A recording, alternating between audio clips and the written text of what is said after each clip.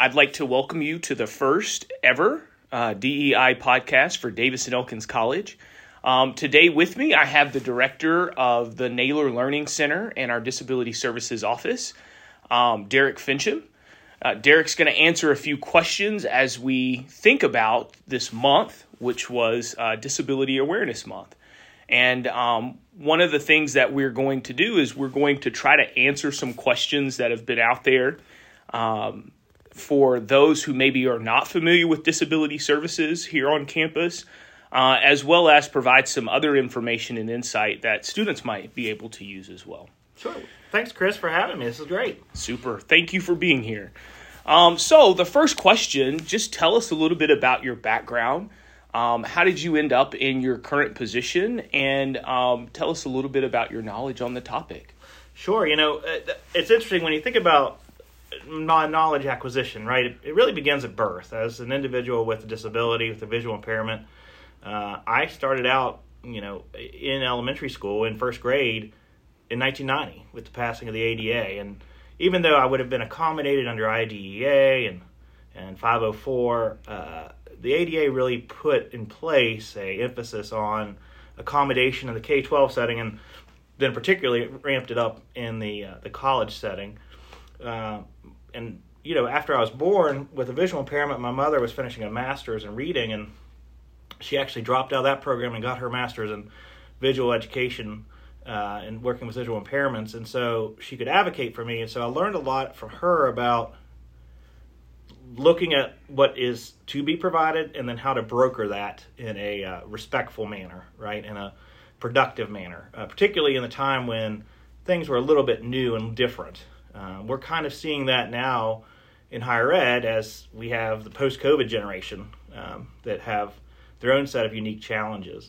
I actually went to college to become a minister, a Methodist minister, and it's really funny. I was talking to my class the other day about Erik Erikson's stages in personality development. And when you look at that adolescent now, of course, as we're all seeing this latent adolescent period between puberty and about 25, I entered that phase looking at identity versus confusion with the idea that I was going to be a minister. And I came out of that phase with a job working in higher ed with students with disabilities, right? So I talked to them about how as they go through that psychosocial crises, right, they're going to change, they're going to evolve in their college experience.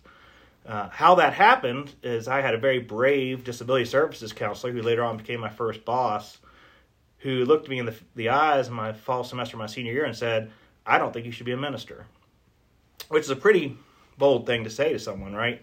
After they've spent 4 years of their life preparing for this career. And maybe it was divine intervention. Maybe it was just her personality, which I appreciate today, and she's still a mentor to me.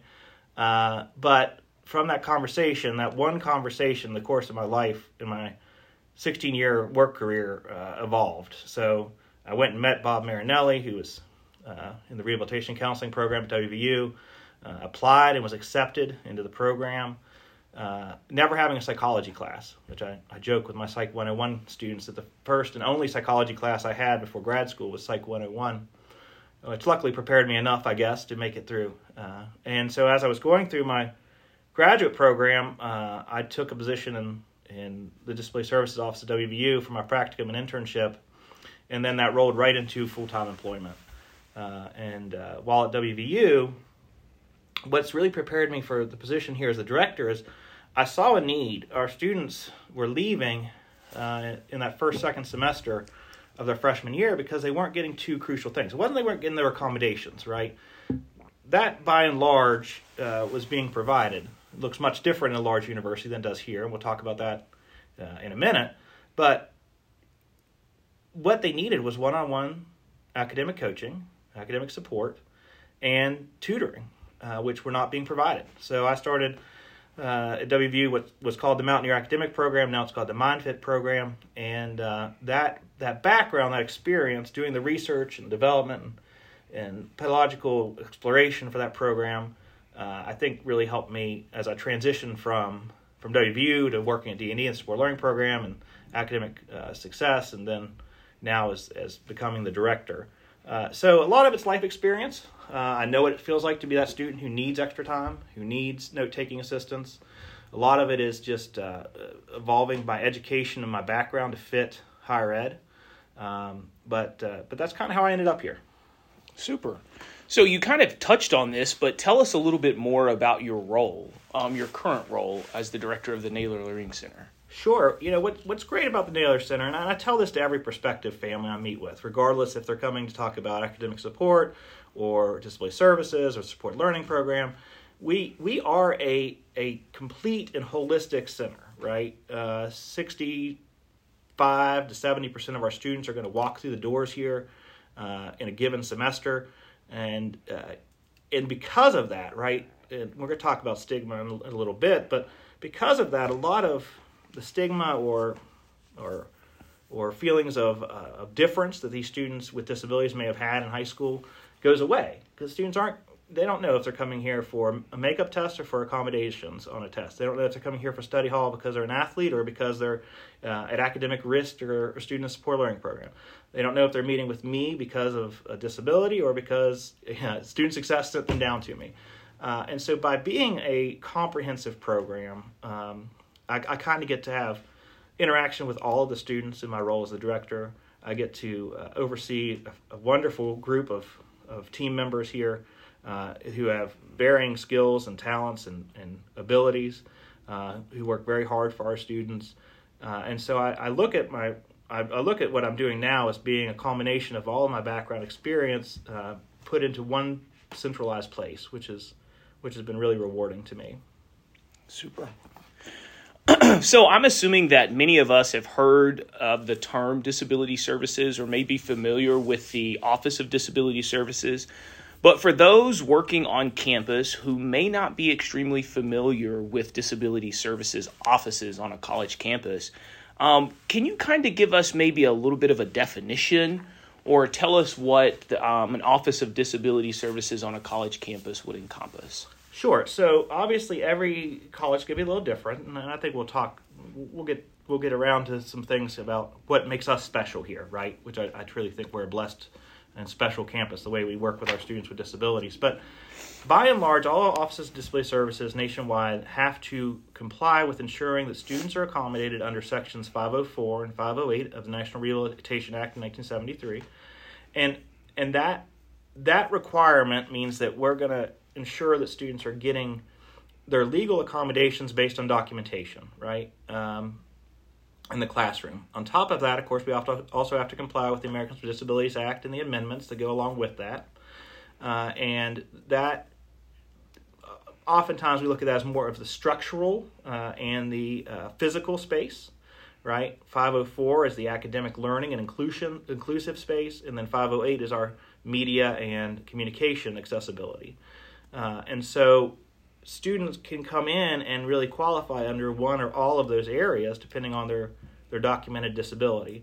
Disability Services Office run in a general pattern. We're going to look at later on at those. It's what we call the 5 W's of disability services. And that pattern is a student will apply. They have to self-identify.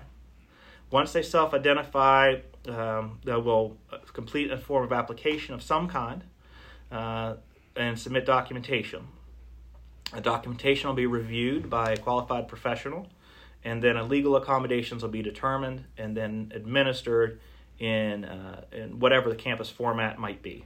It might be a paper format like we're currently using here at D&E, might be electronic, it might be something that is just verbally brokered, right? It's not normal, but it does happen on some smaller campuses, smaller than us.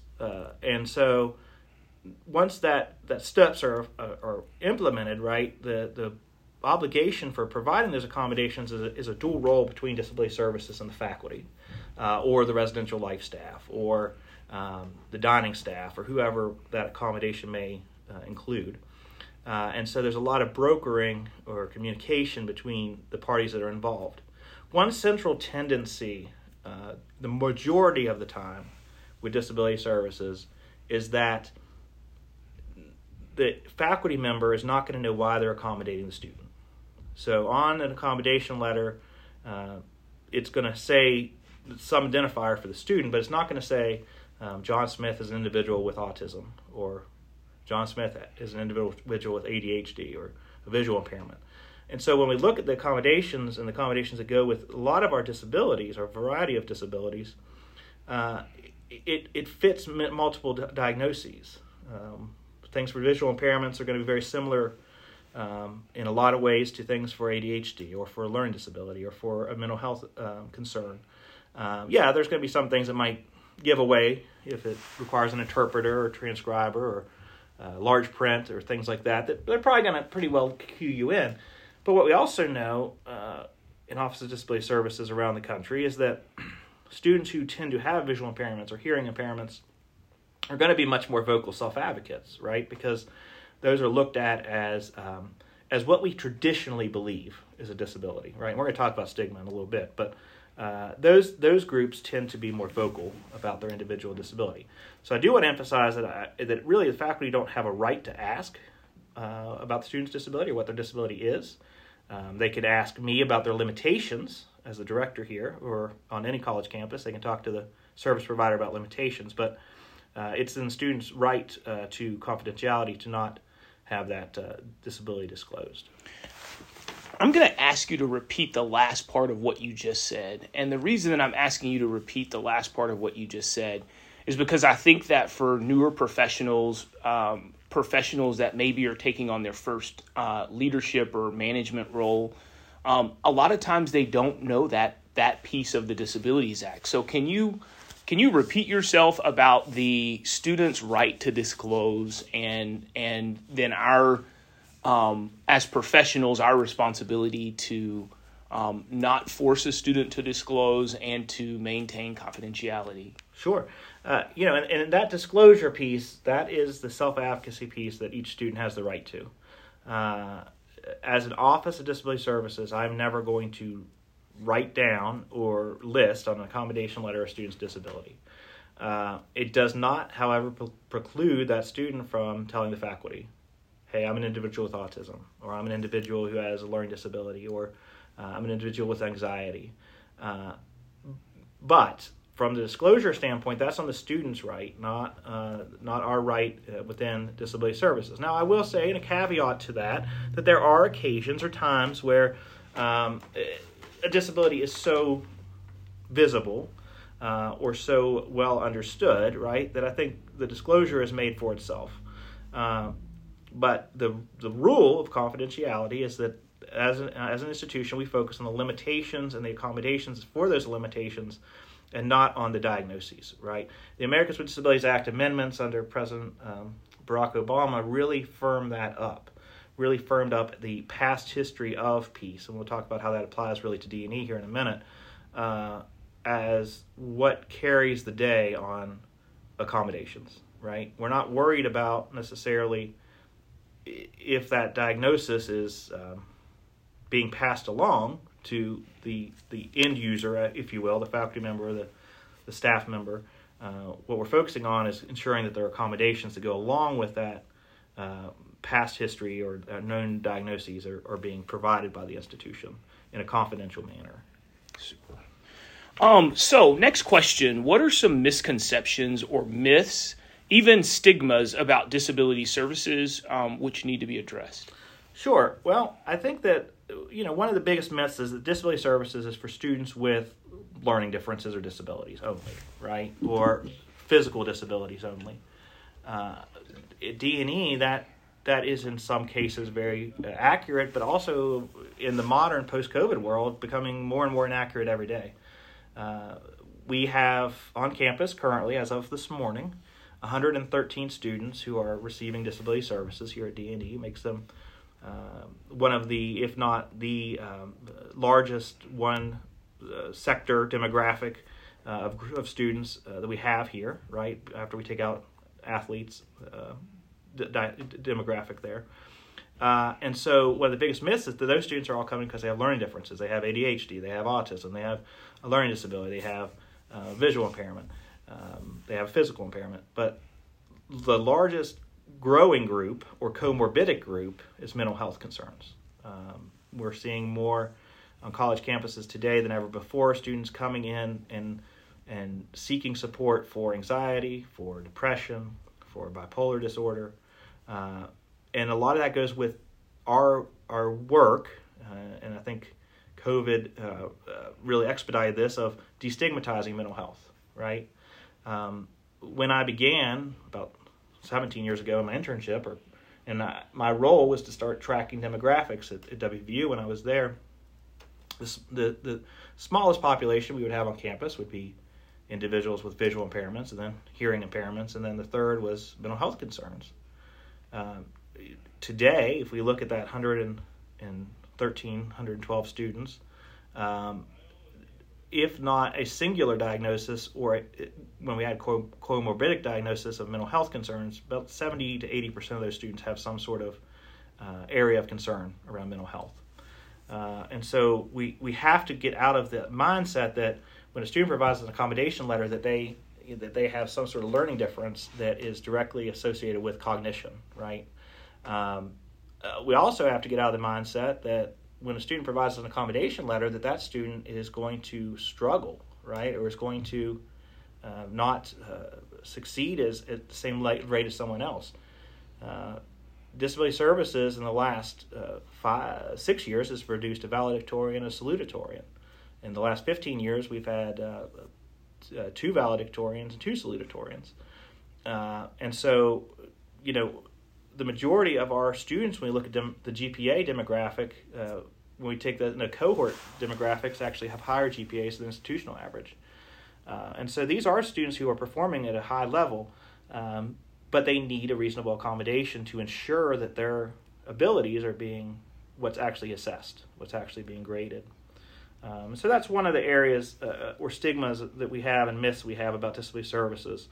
The best way to address that, right, is to look at that accommodation letter as this is what that student needs for my class to show their ability, to show their knowledge, and that is not giving them an advantage.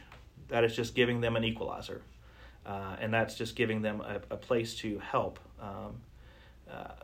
show that ability. I don't think that there's any accommodation that I have ever provided where I have said that's going to give a student an undue advantage. And I think that's important. That's where the professional side of what we do as disability service providers has to be trusted by the faculty, right? And has to be looked at by the faculty as this isn't just a stamp on a paper and we pass it along, right? We analyze, we think about, we talk about with the student their needs, their limitations, their strengths. I focus on strengths as much as I do limitations when determining what is a reasonable and appropriate accommodation. That's it's the last portion of what you talked about, I think, is also somewhat important. You guys invest your time and energy in coming or looking at the disability and coming up with an accommodation. But do you diagnose here in disability services? Well, that's a great question, Chris. We don't. And we don't because, and going back to what Disability Services Office do, it would be unethical, right, for us to run a diagnostic center out of disability services, because it could be perceived as not creating clientele. That's not where I want to say that, but no, but yeah, but that we're stacking the deck, if you will. So all diagnoses that we work with come from an outside provider. Now, I will say, within the institution, Community Care West Virginia, who's affiliated but not officially affiliated with D&E, can provide diagnoses. Our athletic training staff on injury can provide diagnostic support for a limitation for temporary accommodations. However, our athletic training staff, are not going to be providing diagnoses or documentation for a ongoing disability. When we're looking at concussion or a leg injury or an arm injury or injuries to the abdomen, they are the professionals. They have every right and ability to provide me with the documentation I need for those temporary accommodations, lasting 6 months or less. When we look at the long-term diagnostic criteria, We're going to be working with medical professionals. We're going to be working with psychologists or psychiatrists. We're going to be working with licensed professional counselors and therapists. We're going to be working with nurse practitioners, physician's assistants. This is an interesting evolution. I tell people that 16 years ago, it was a very finite structure. If you came in with a diagnosis of ADHD, that diagnostic information could not come from a medical doctor. It had to come from a psychologist and had to be psychoeducational testing. And if you came in with a medical disability, it had to be a specialist versus a general practitioner, right?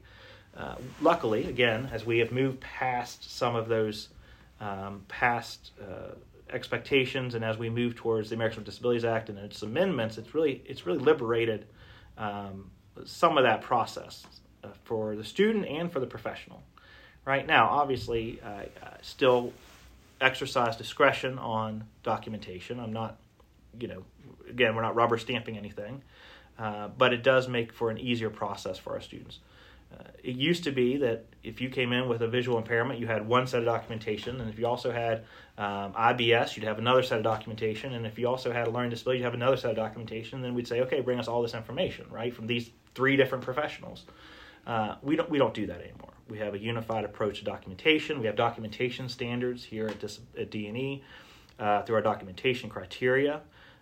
That documentation criteria clearly says what we want to have provided, but it also has a caveat for what might be provided, right? And we'll talk a little bit more about that when we get to our 5 Ws here in our future questions. Super. So disabilities can be unique to the individual, some visual and non-visual. With that in mind, addressing some of the stigmas and misconception that you identify, where would you like to see institutions provide more engagement and utilization of resources within disability services? Well, I think that one step we're already taking, and that faculty have the ability, and staff have the ability to utilize, is our Student Success Link, right?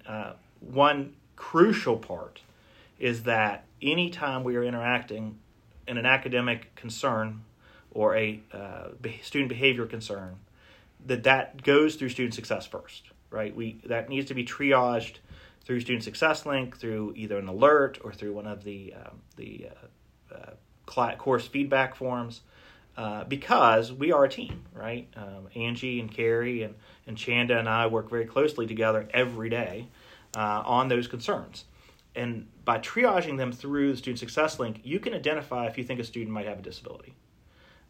If you have a student in your class who you see appears to be having trouble with reading or with spelling or with just notice a visual issue, maybe getting close to papers to read, or doesn't seem to be picking up on what they're hearing, right? Don't be afraid to go on Student Success Link and do an alert form and indicate that. That's one of our indicators on there, and then that will come to me, and then I will triage that with the student. So that's one area, right, that we can really amp up, because a lot of times that identification can come from the faculty before the student may even realize or feel comfortable coming to talk to us, right? And the other thing that can be done there is, in that process, talk to the student. Ask the student, hey, I don't know if you've had any support in the past, if you've ever had any extra time, but we have great support down the Naylor Center. You don't even have to mention disability services, right? And go down there and talk to Derek and see what you can work out. So refer. Second side of that, as you were saying, with the stigma pieces, in the accommodation letter says for faculty is, if you aren't sure what you could be doing, reach out to talk to me. Now, I am very fortunate to say that I have a great working relationship with the faculty at D&E, and that the faculty reach out to me with questions and concerns. But for our newer faculty, for adjunct faculty, don't be afraid to do that, right? I'm not going to tell you necessarily, I'm not going to tell you what the student's diagnosis is, but I am going to be able to say, well, this is what I think is probably why they're doing X, or how they might be looking at Y. and we can brainstorm and talk that through. So communicating in that way has been great. It's a wonderful process. It's a constructive process. I get sometimes, are you working with so and so? And I may not say yes, but I may say, well, maybe they need to reach out to me, right? And so, that's another avenue of communication that can help, is if you see something, reach out to me. But that visual and non-visual, the majority of our students at D&E are going to have non-visual disabilities, particularly when it comes to physical disabilities. We are blessed to be a college in the heart of Appalachia that's a historic college that falls under a historic exemption for our academic buildings, our historic academic buildings, that's nestled squarely on hills. And so we're going to see, of course, a limited amount of individuals who feel comfortable with significant mobility impairments being at D&E. We also are a college that has not traditionally attracted a lot of students with hearing impairments or visual impairments. Not that we don't fully welcome that. It's just it's not been a group of students who tend to look towards D&E. And so most, if not all, of the students you're going to be interacting with are going to have non-visible disabilities. Okay. So considering the presidential initiative on diversity, equity, and inclusion here at D&E, and more specific, working to be inclusive, Hiram Paulin, most notable for the work done with the military, developed a faculty guide to the 5 W's of college disability services. Can you provide an overview of these 5 W's, and why is this important to all levels, faculty, staff, and even leadership here at D&E? Sure, and I want to, and that's exactly how I want to approach it, Chris. Let's look at it from D&E's perspective. We are a college that is fully supportive and engaged in supporting our students with disabilities. From President Wood and Dr. Phillips and Executive Vice President Thomas, everyone supports the mission of supporting students with disabilities here at D&E. And because we have a centralized history of providing accommodations, and not only providing accommodations, but going beyond those accommodations through our supported learning program, we fulfill these 5 W's in a very centralized way through the Naylor Learning Center. But starting at the first W that is brought up is who, right? Who is able to use disability services? And at D&E, that is any student who can provide reasonable documentation of a disability or a past history of a disability that will allow for legal accommodations. That past history piece is what I was alluding to earlier. Under the Americans with Disabilities Act and its amendments, it allows for as regarded as, right, the statement that's always been a part of the ADA to really have much more emphasis. And in a post-pandemic world, what we are seeing is as students are coming out of high school, they are not bringing with them the volumes of documentation around their past IEP or 504 plans. It was common practice a decade ago for a student in their 11th or 12th grade year to be reassessed for a learning disability and have a full battery that was an adult normed battery, what we call an adult normed battery, something that's 16 and a half years or older. We don't see that now. Schools just simply aren't doing it. It doesn't happen. When we look at diagnoses of students with ADHD and the support they're getting, it is now much more related to medical diagnostic criteria and 504 plans in high school than it was a decade ago. And so when we look at who is able to use disability services at D&E, we have those documentation criteria we talked about.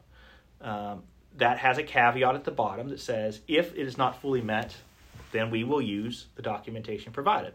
As a private liberal arts college, we have some discretion in that, which is also liberating, right? We can support our students in a better way because we are not making them jump through 10 hoops to get there, right? Again, I am not saying that we are supporting any student of those 112 that do not have documentation, that do not validate why these accommodations are being provided. What I am saying is, instead of making them wait months, or in cases sometimes, as I saw in the past, at WVU, years to get everything in place they needed, we are able to move quicker. And so we will look at who is eligible based on that past documentation and where we can start, right? We also provide the caveat to that, I provide the caveat to that, that just because they're receiving an accommodation at D&E with the documentation they provided does not mean that when they go on to graduate school or apply for the GRE or the MAT or the MCAT, that documentation will stand up, right? We may have to revisit documentation criteria for those institutions, those tests, to get those accommodations for them. Because every institution has their own discretion on their documentation criteria. So for D&E, it's a little bit easier because we're a one-person shop making that decision, and with guidance, of course. And there is times where I'll seek guidance out from our 504 coordinator, Mary Jo DeJoyce, and Amy Kittle, our Title IX and compliance officer, for help with that, right, to make sure that we're all on the same page. But it is nice being in a smaller institution to have that ability to help students get services quicker. So what are disability services, that second W in college? Disability services in college are a place where students can receive reasonable accommodation and in the areas of living, in the areas of academics, in the areas of dining services traditionally. At D&E, that is a collaborative effort. Although I handle the academic accommodations for the classroom, Corey and Kate and I work together on our ESA process. Students have to be qualified with disability services to have an emotional support animal in the dorm. Students have to be qualified with disability services to have a single room for disabilities in the dorm. But that is a cross-departmental process. They work through the criteria within housing for the emotional support animal or for the single room in collaboration with disability services. In dining services, Scotty Marshall handles the dietary accommodations, right? So I act as maybe a liaison or a referral source, but it is handled within the dining services to ensure that our students with celiac issues or dairy issues or other dietary issues are receiving that accommodation here at D&E. And so where can a student connect with disability services? Well, at D&E, it's me, right? And that, again, can be a referral through Student Success Link by you, the faculty or staff member. That can be a student just sending me an email or giving me a call. It can be a student clicking a link to the online application found under the educational support section of our website. But once that's initiated, the hub, all decisions related to disability services are the purview of the director of the Naylor Learning Center and have been really since the inception of the support. And so, that's another nice thing, right? With being a smaller institution is you have a go-to place. When should students register with disability services? The fourth W. That is a question of choice.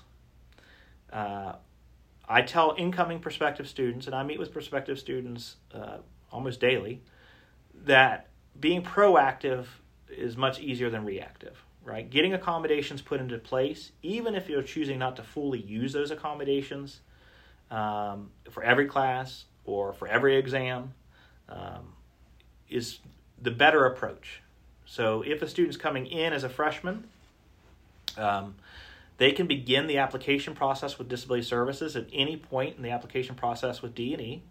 It has no bearing at all on their admissions to D&E. Everything they provide to me is held separate from their academic record and held separate from their admissions record. So if a student wants to begin co-requisitely applying to D&E and applying for disability services or the supported learning program, they can do that, and that is kept completely separate and void of their admissions criteria and being admitted to the college. Once admitted to college, though, that is when an incoming student should definitely, if they have not already begun that process, choose to do that. Again, so things are in place. Even if they choose not to use it right away, it's already there and ready to go. However, a student has every right to identify at any point in time their need for an accommodation. That can be the second week of class, or that can be the 14th week of class. And per our accommodation process, once an accommodation letter is generated and provided to the faculty member, they have 1 week to implement those accommodations.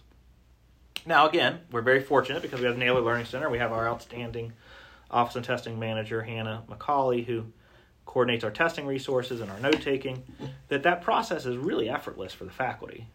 And I usually tell students they're not going to make you hold off a week, but you all might. But that does give a little leadway for students who come in later in the semester wanting accommodations. Students may decide to register in their freshman year, or they may decide to register their last semester of their senior year. And I've had that happen multiple times. And that, again, is in their rights and their purview. Students may not get a diagnosis until they're into their education, particularly when we look at mental health, until they're several years into their college career. So at any point in time, a student can register with disability services, and they should register as soon as they know that they might be eligible for that support.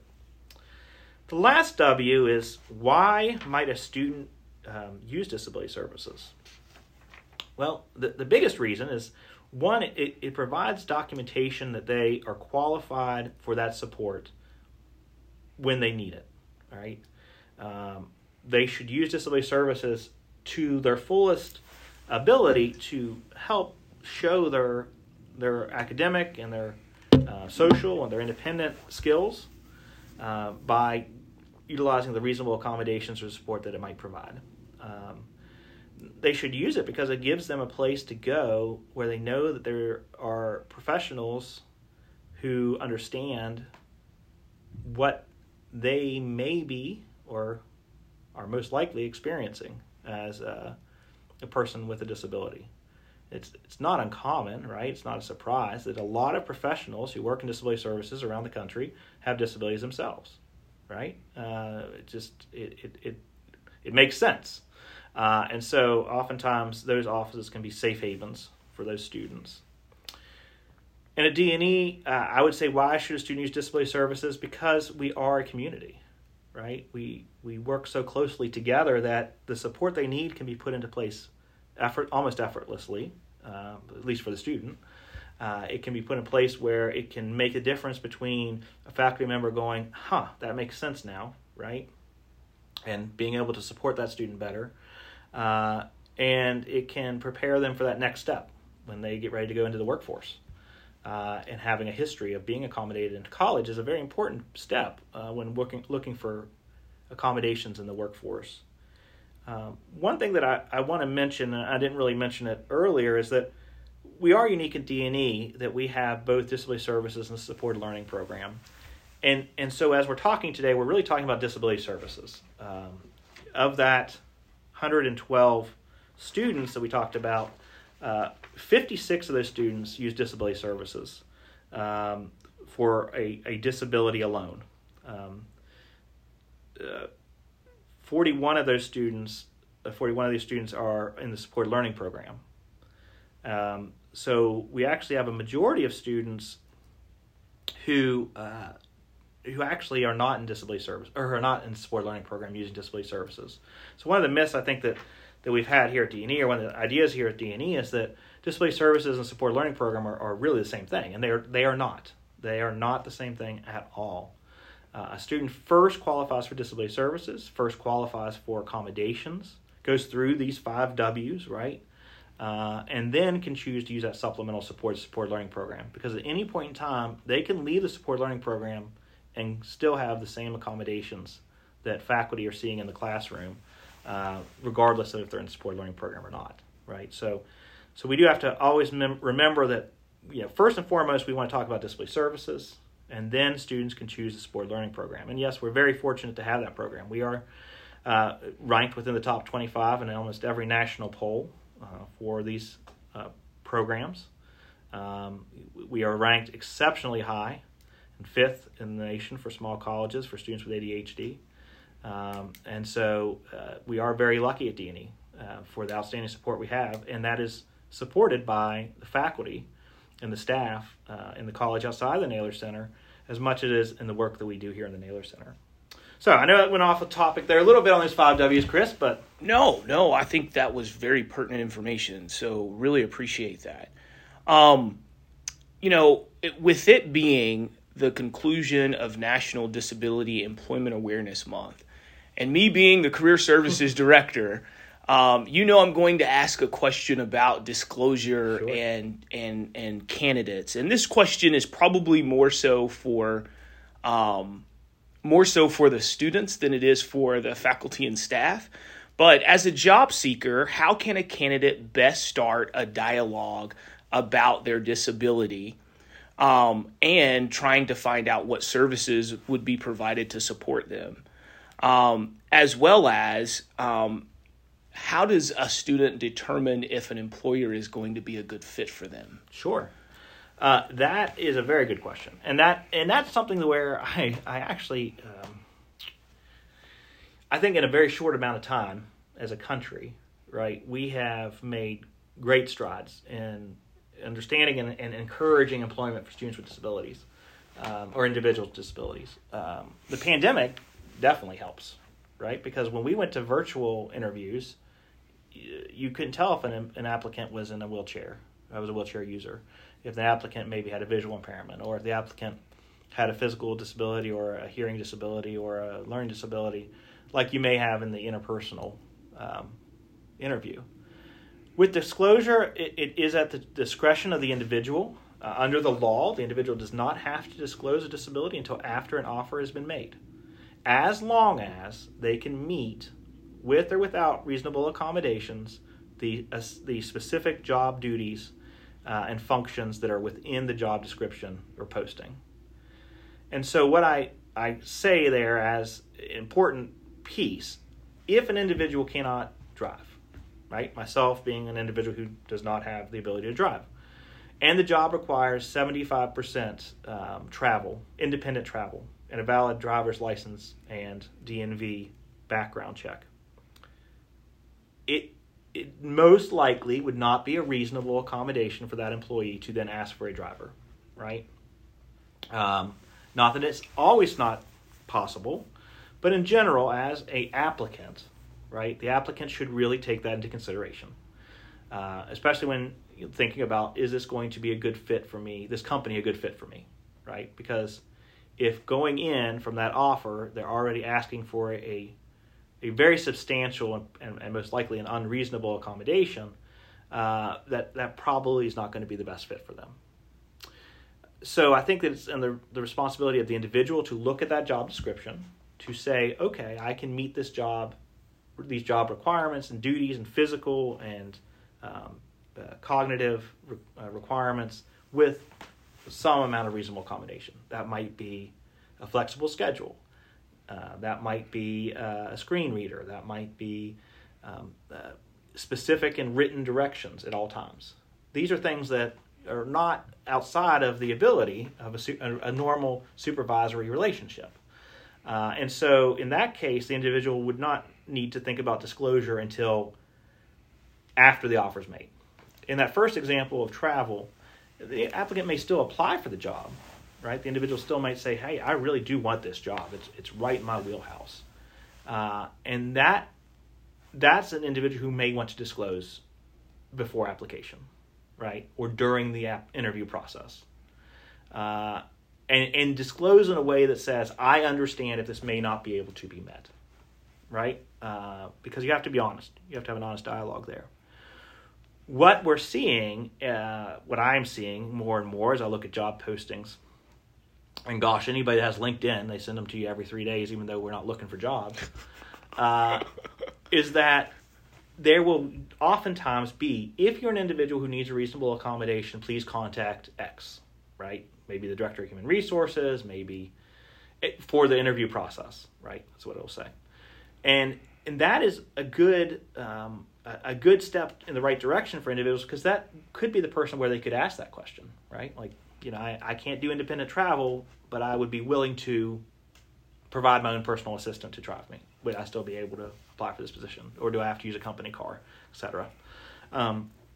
So we're seeing that as a good stride in the right direction towards allowing for questions about disclosure or questions about accommodations within that company to get a feel, again, for is that company going to be the right fit for a non-job decision maker, right? They're not going to have a person in that role who then is directly going to go back and make the decision if you're hired or not. That would be very much illegal. And so that's a great step in the right direction. As we look here at D&E, at candidates, be it staff or faculty, I think that one of the important things is that we are open to any applicant, regardless of what we may believe, think, or assert, until at the point making the right decision for the best applicant. And then if that applicant discloses a disability, then that goes to Jane and to Mary Jo to make those appropriate accommodations for that hire. But I think that we have to be open and not assume or not make assumptions. One of the biggest areas that we typically make assumptions on might be something like a student may be or an individual might be on the autism spectrum. That could be that person just happens to be nervous and communicating a little different.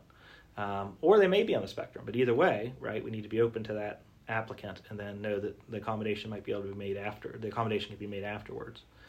So it's a two-way street. I think it's a two-way street in that disclosure is on the individual, but the institution needs to be open and willing to accommodate and have policies in place to provide that, which of course we do here at D&E. And to look at from the culture of the institution, be it a large business or a small business, trying to be as inclusive as I can.